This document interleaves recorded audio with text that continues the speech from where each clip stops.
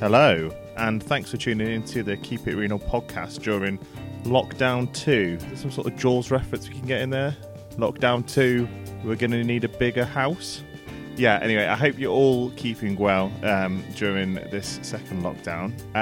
What I'm going to bring to you today is a couple of interviews. So I put out a request on Twitter for any people who had been what's called an altruistic kidney donor. So that's where you decide to donate a kidney to a person that you don't know. If, like me, your reaction to that will be just astonishment at the sort of bravery and heroic nature of this task to give one of your vital organs to someone you don't even know. Like, that is such a big gesture of kindness to the world that I'm actually sort of in awe of these people. So in today's podcast, we're going to be hearing from John Castle and Colin Alexander Brown, each of whom has donated a kidney altruistically. And we just talk through some of the implications, the reasons behind that decision, and how it sort of affected them. So a little less from me, and I will see you on the other side of the interviews. How on earth did it come about that you ended up being an altruistic kidney donor? I'm on Twitter all the time, and I'd seen a post from I think it was The Mirror that was talking about a 9-year-old girl, I think it was 9-year-old, who needed a kidney transplant, and I'm not really sure why I looked into it, but for some reason or another, I actually I started finding out what it was like to have kidney disease, because it was just one of them phrases: kidney disease, heart disease. Never experienced it. It's just two words to me. And then when I realised what it was like, where you're spending loads of time in hospital, like days a week, and you can't have a job or anything. Obviously, it's different for children. And I think my cousin had a liver transplant once, and that is the closest thing I've ever heard to organ donation, really. But I had no idea you could just donate one to a stranger. And then didn't take me long to find out everything that was going on with it, and that you could actually do it. You were initially then quite excited by the chance to do something about this in some way for someone. Yeah. So I thought, this is brilliant. I started looking online, and there were actually a lot of people out there asking for help, asking for donors. And I was quite close to messaging some of them and saying, actually, I'll be your donor. And I'm very glad that I didn't, because I'm sure once you tie yourself to someone, it changes the whole experience.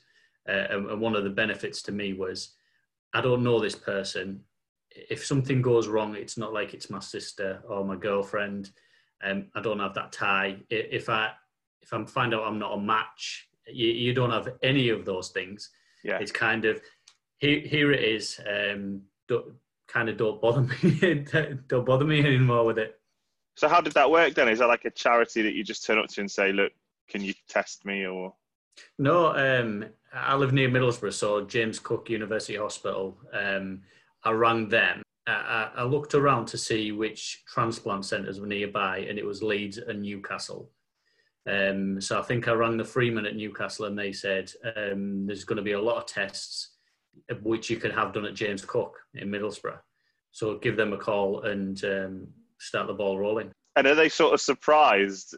Like, I can't imagine that's a phone call they get a lot, or...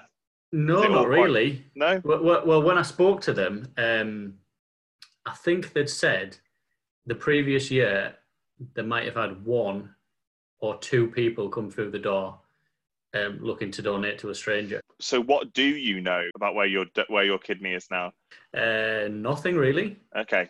I don't know anything. I know it went to a 30-year-old man at the time, and I know that he was very difficult to match.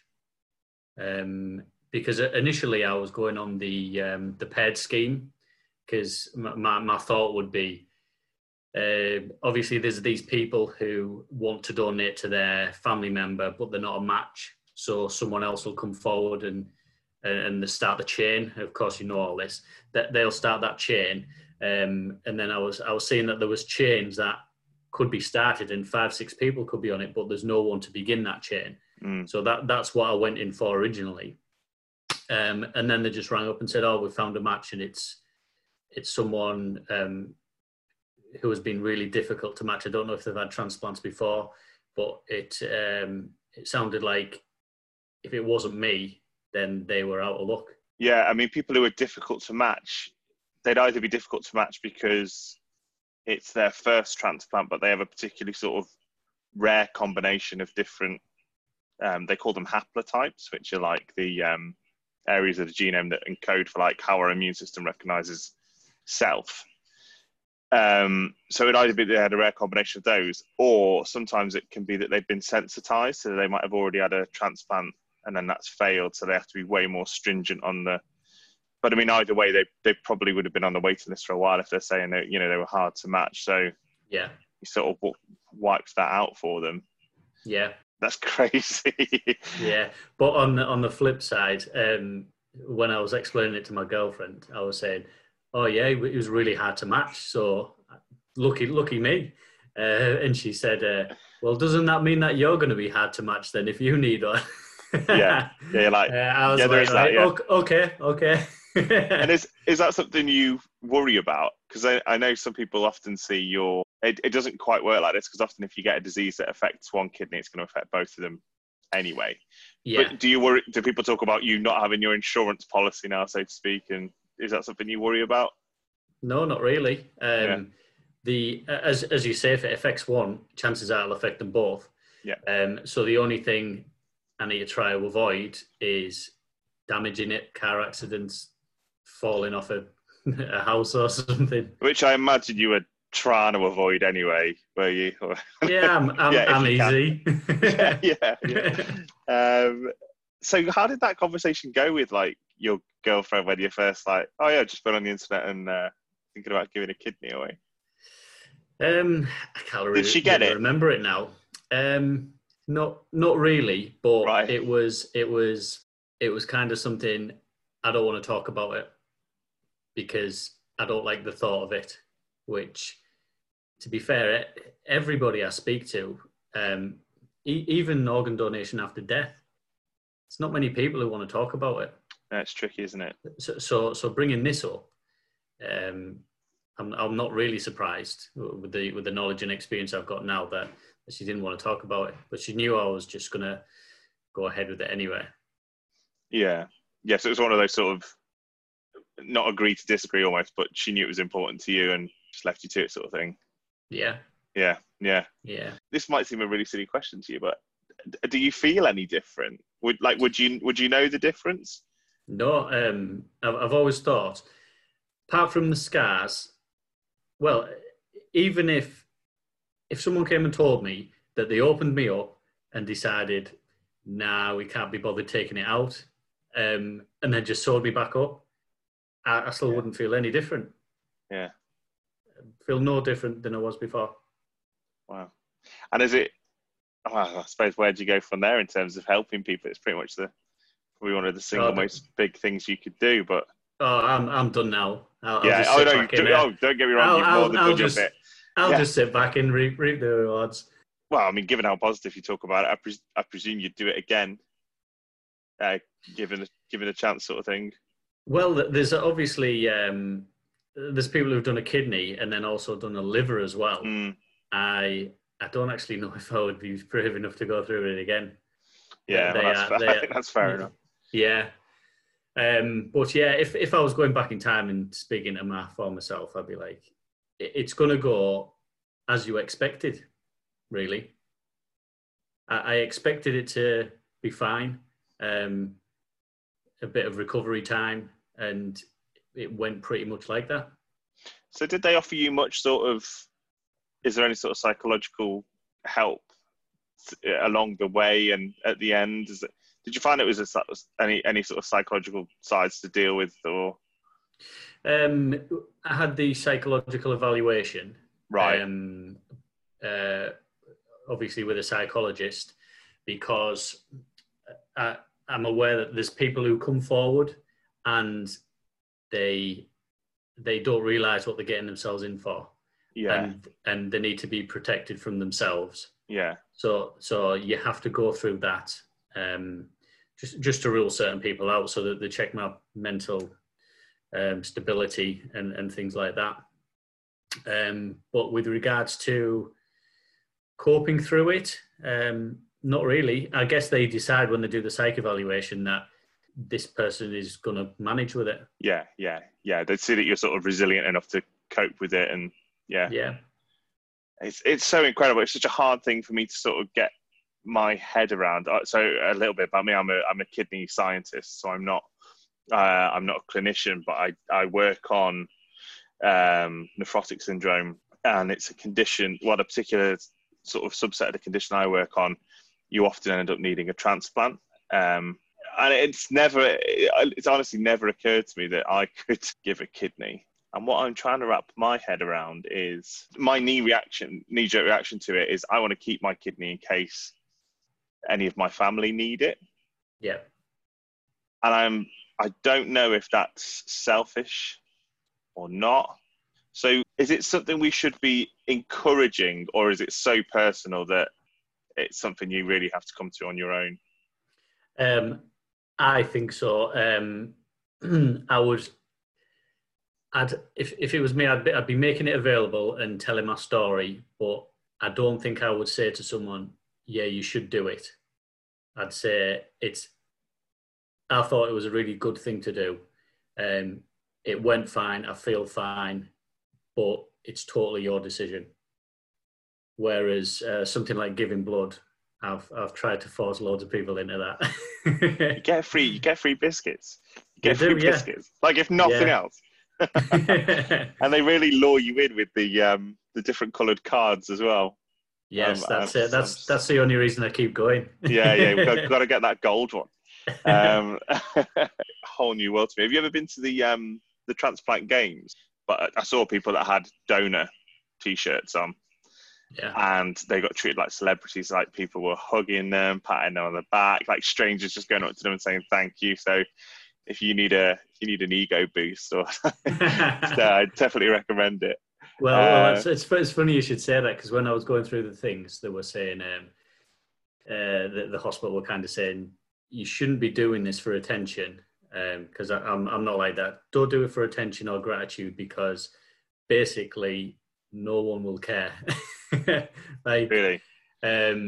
Like you'll start telling your friends and your family, and think, "Oh yeah, that's great." I'm almost not interested in that kind of thing. So if someone was doing it for that reason, for the gratitude and everything, I think that would be a mistake, because you've got to live with that. And for 5 minutes of a bit of fame, it's not worth it. You sound like you've really got your head screwed on with it. That you sort of really level-headed, knew what you were getting in for. Yeah. Did it? Well, I didn't tell anyone I was going to do it at work. I took 2 weeks off, and then I was back afterwards. Apart from a couple of senior managers, nobody knew. And then when it came around to being the transplant or organ donation week, a couple of the news companies wanted to do interviews and stuff, and I was really trying to push them away and say, can't someone else do it? And they were like, well, there isn't anyone from this area. So I reluctantly did it, and then obviously when I came into work the next day, everyone's like, "I seen you on the news yesterday." I was like, "Oh yeah, don't want to talk about it." I feel like there's a bit of a difference between putting yourself out there for adulation, and yet if a TV company, if it's Organ Week, then I feel like that's something completely different, in that it's information, and information that's like, yeah, you totally can give an organ if you want to. This guy did, and he didn't even know the person, sort of thing. The weird thing was, I thought I'll do this. I'll get it out there, and hopefully some good will come from it. But all I seemed to get was a lot of pats on the back on Facebook and things like that. Right. And I replied. How does that make you feel? Yeah, it feels good. But part of me, I replied to one of them and said, "Oh, thanks for all your kind messages and everything. But please consider going on the organ donation register for when you die and things like that." But no one wanted to talk about it. All I wanted to do was say, "Oh yeah, brilliant, well done," and I'm like, I didn't do it for this.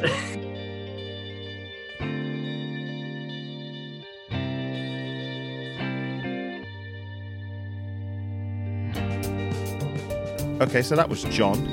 Astonishingly, only took him I was going to say only took him 2 weeks to cover. He certainly only took 2 weeks off. I think the main thing to take from John is that he doesn't want to be congratulated. He certainly doesn't see himself as a hero, but then most heroes don't, I would say.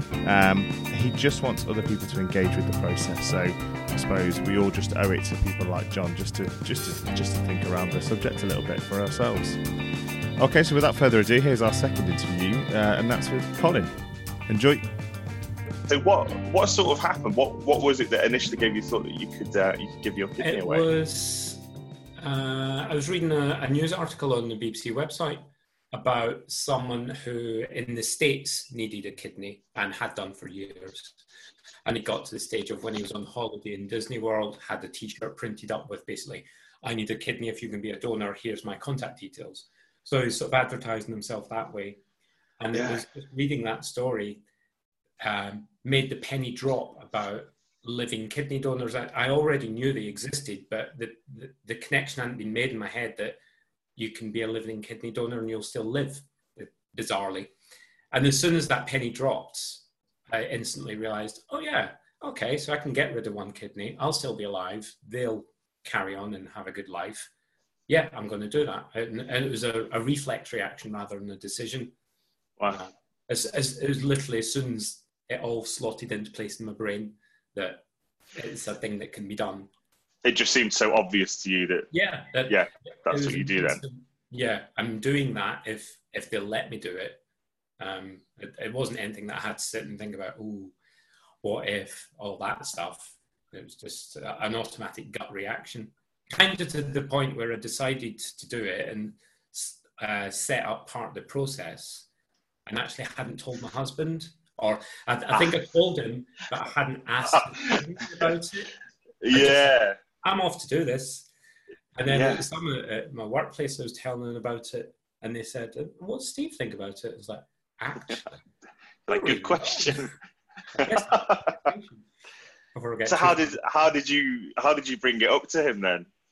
I just sort of explained that I'd seen that this was possible and I was going to do it, and literally asked him if he had any concerns or any reason why he wouldn't want me to do it. And apart from the regular, you're having an operation, you might die kind of concern, there was nothing specific.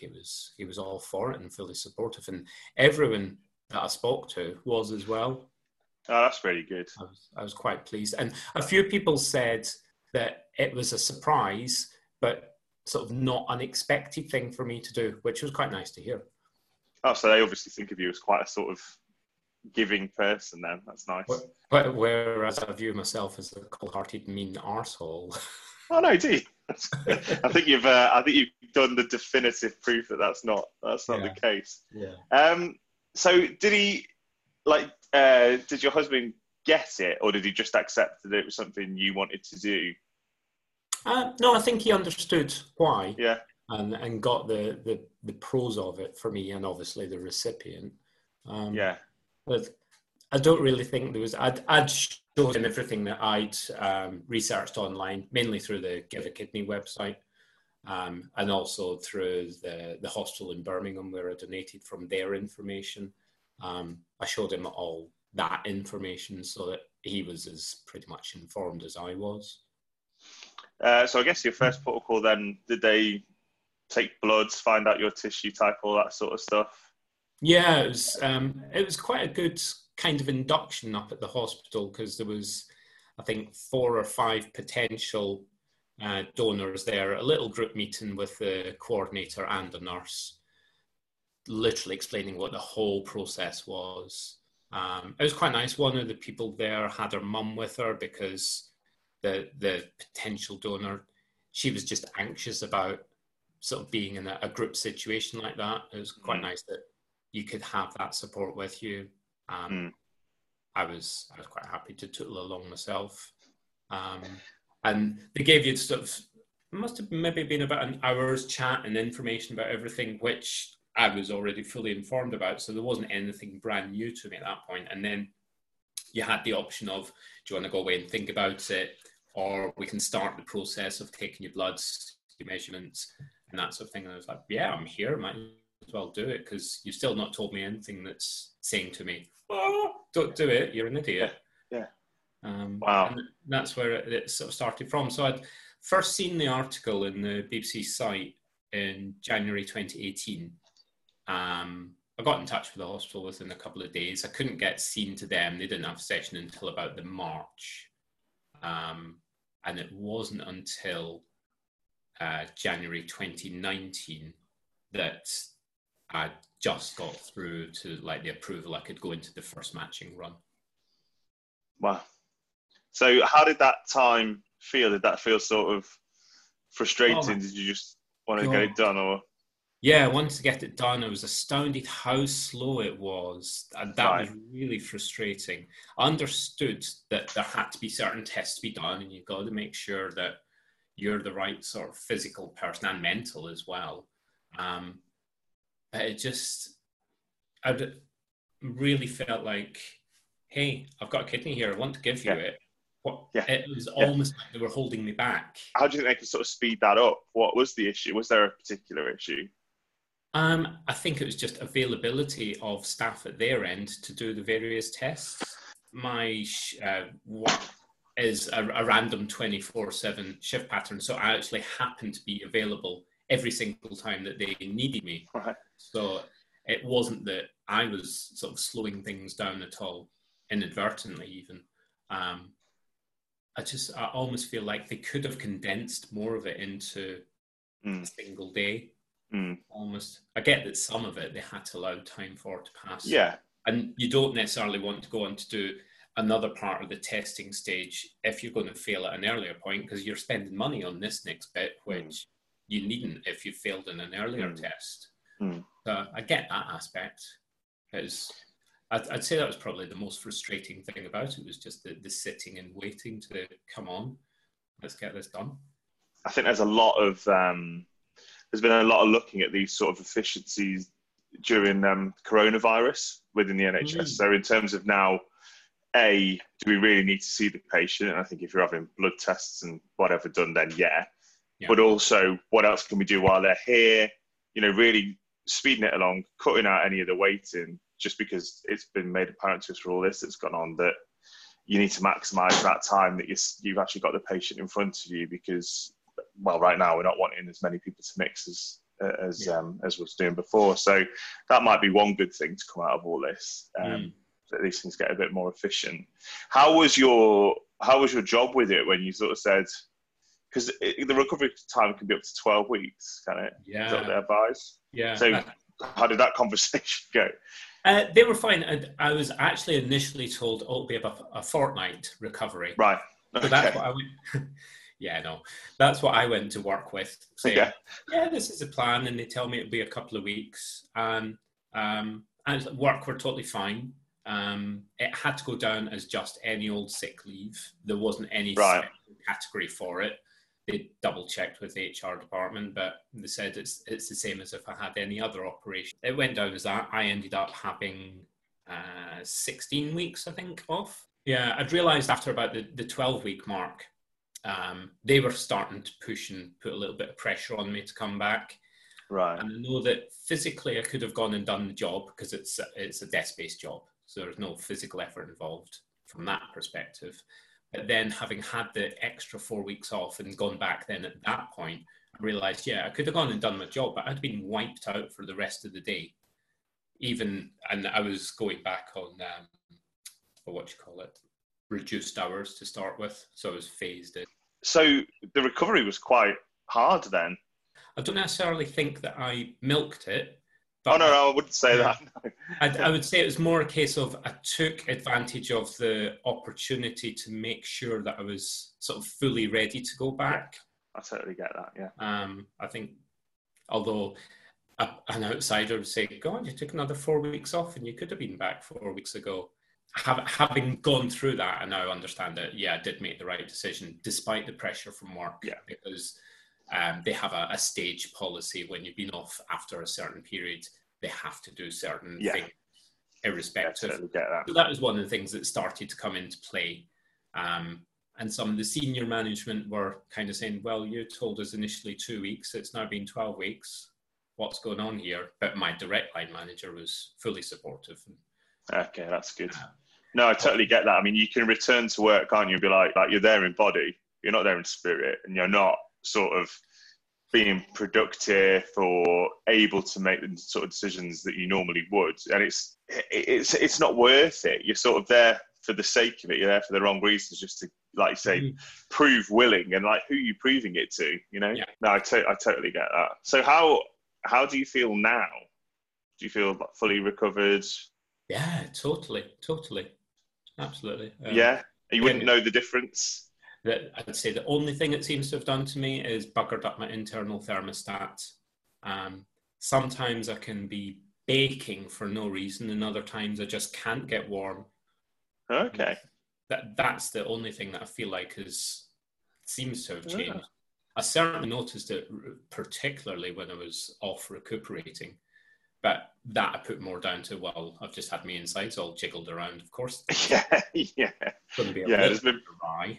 Yeah, it should never see the light of day, and yet it's had someone in there juggling. Yeah, I think the tricky thing is that obviously through this sort of podcast and putting this together, I want to tread a line between sort of not quite encouraging people, because it doesn't feel quite right somehow it's not like giving blood, you know, where you might feel woozy at most for one evening and you get some free biscuits, so you're more than sort of remunerated. This feels a step beyond that, to the point where it wouldn't feel quite right to encourage people, especially as I've got both my kidneys and I've never really given serious thought to giving one of them away, which is quite funny given. So I'm a molecular biologist. I work on kidney research, and you sort of wonder if I could have a lot more impact just giving one of my kidneys away than beavering away on the sort of molecular biology of it for however long. So what I want to do is just say it's an interesting question, and here's the information. But how do you feel about it? Do you feel a bit evangelical about it, or is it very personal, do you think? I think before I had the op, I did keep it really quite quiet. There was only a few select people that I told. And part of that was in case it didn't happen at the very last minute. So I didn't want to get other people all built up about it for them to be a massive plummet, because I'd have to cope with that myself. Afterwards, I'm certainly very open about talking about it, but I don't necessarily feel like I go around talking about it all the time. It would probably be more of my friends and colleagues will make a fun comment about, oh, X, Y, Z's happening, and well, you've only got the one kidney, obviously.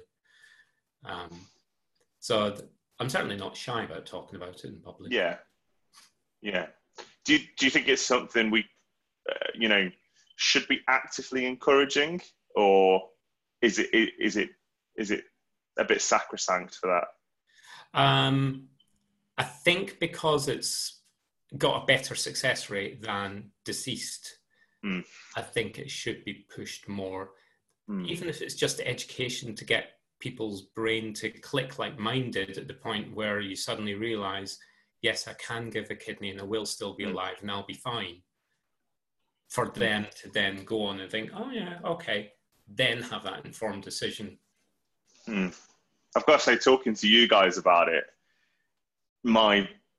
it's not something I'd ever paid any attention to before, really. And now I'm sort of thinking, is there a good reason not to? That's the way it sort of flipped my thinking. And I've got to say, and I'll include these thoughts on the podcast. And I don't know if they're right or wrong. My first knee jerk is, what if a family member of mine needs it?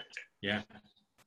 But I guess if you've already given it, and the time comes up, say that my dad needs a kidney or whatever, then I'm just not going to be tested, because I'm like, mate, I'm already down to one. Yeah. And you'd never know. You'd never know whether you were a match or not, because you wouldn't get tested at that time. Yeah. And also, if it becomes much more commonplace, then if I've given a kidney now, say, and a family member needs one in 20 years' time or whatever, someone else, it's a culture of, hey, none of us need two kidneys, and there's just this massive pool of altruistic donated kidneys. So yeah, I'm working through these thoughts to try and think, is there a good reason not to? I can certainly understand why people say, no, I don't want to yet. And very much like you said, in case a family member needs it. And I found that especially from parents of younger kids, they're constantly thinking, clearly that's their main focus about their kids. What if my kid needed one? I might be the one that can do it. And I'm never going to be the sort of person, and I don't think anyone that would say, oh, how bloody selfish of you. Someone else might need it before your kid. That's for that individual to make that decision. The way I kind of look at it is that, if anything, I've paid it forward. My brother-in-law has got some sort of renal problems, which in time might mean that he will need a kidney himself. And yeah, I could be a match now. I could be a match in when he needs it. But hey, someone else has benefited for that interim. Does your husband think about doing it, or is he sort of like, no, it's cool for you to do it, I totally appreciate you wanting to do it, but it's not for me? How does he feel? I think he's only at the stage of considering it if it's his brother is my brother-in-law. Yeah, well, yeah. And I guess if they've got an active kidney disease, then that's much more worthwhile than the hypothetical, isn't it? Yeah. So he's holding off in case of, from that perspective. And he's more fearful of operations himself. So I think it's don't do something that's going to make him feel rubbish. Yeah, that's totally fair enough.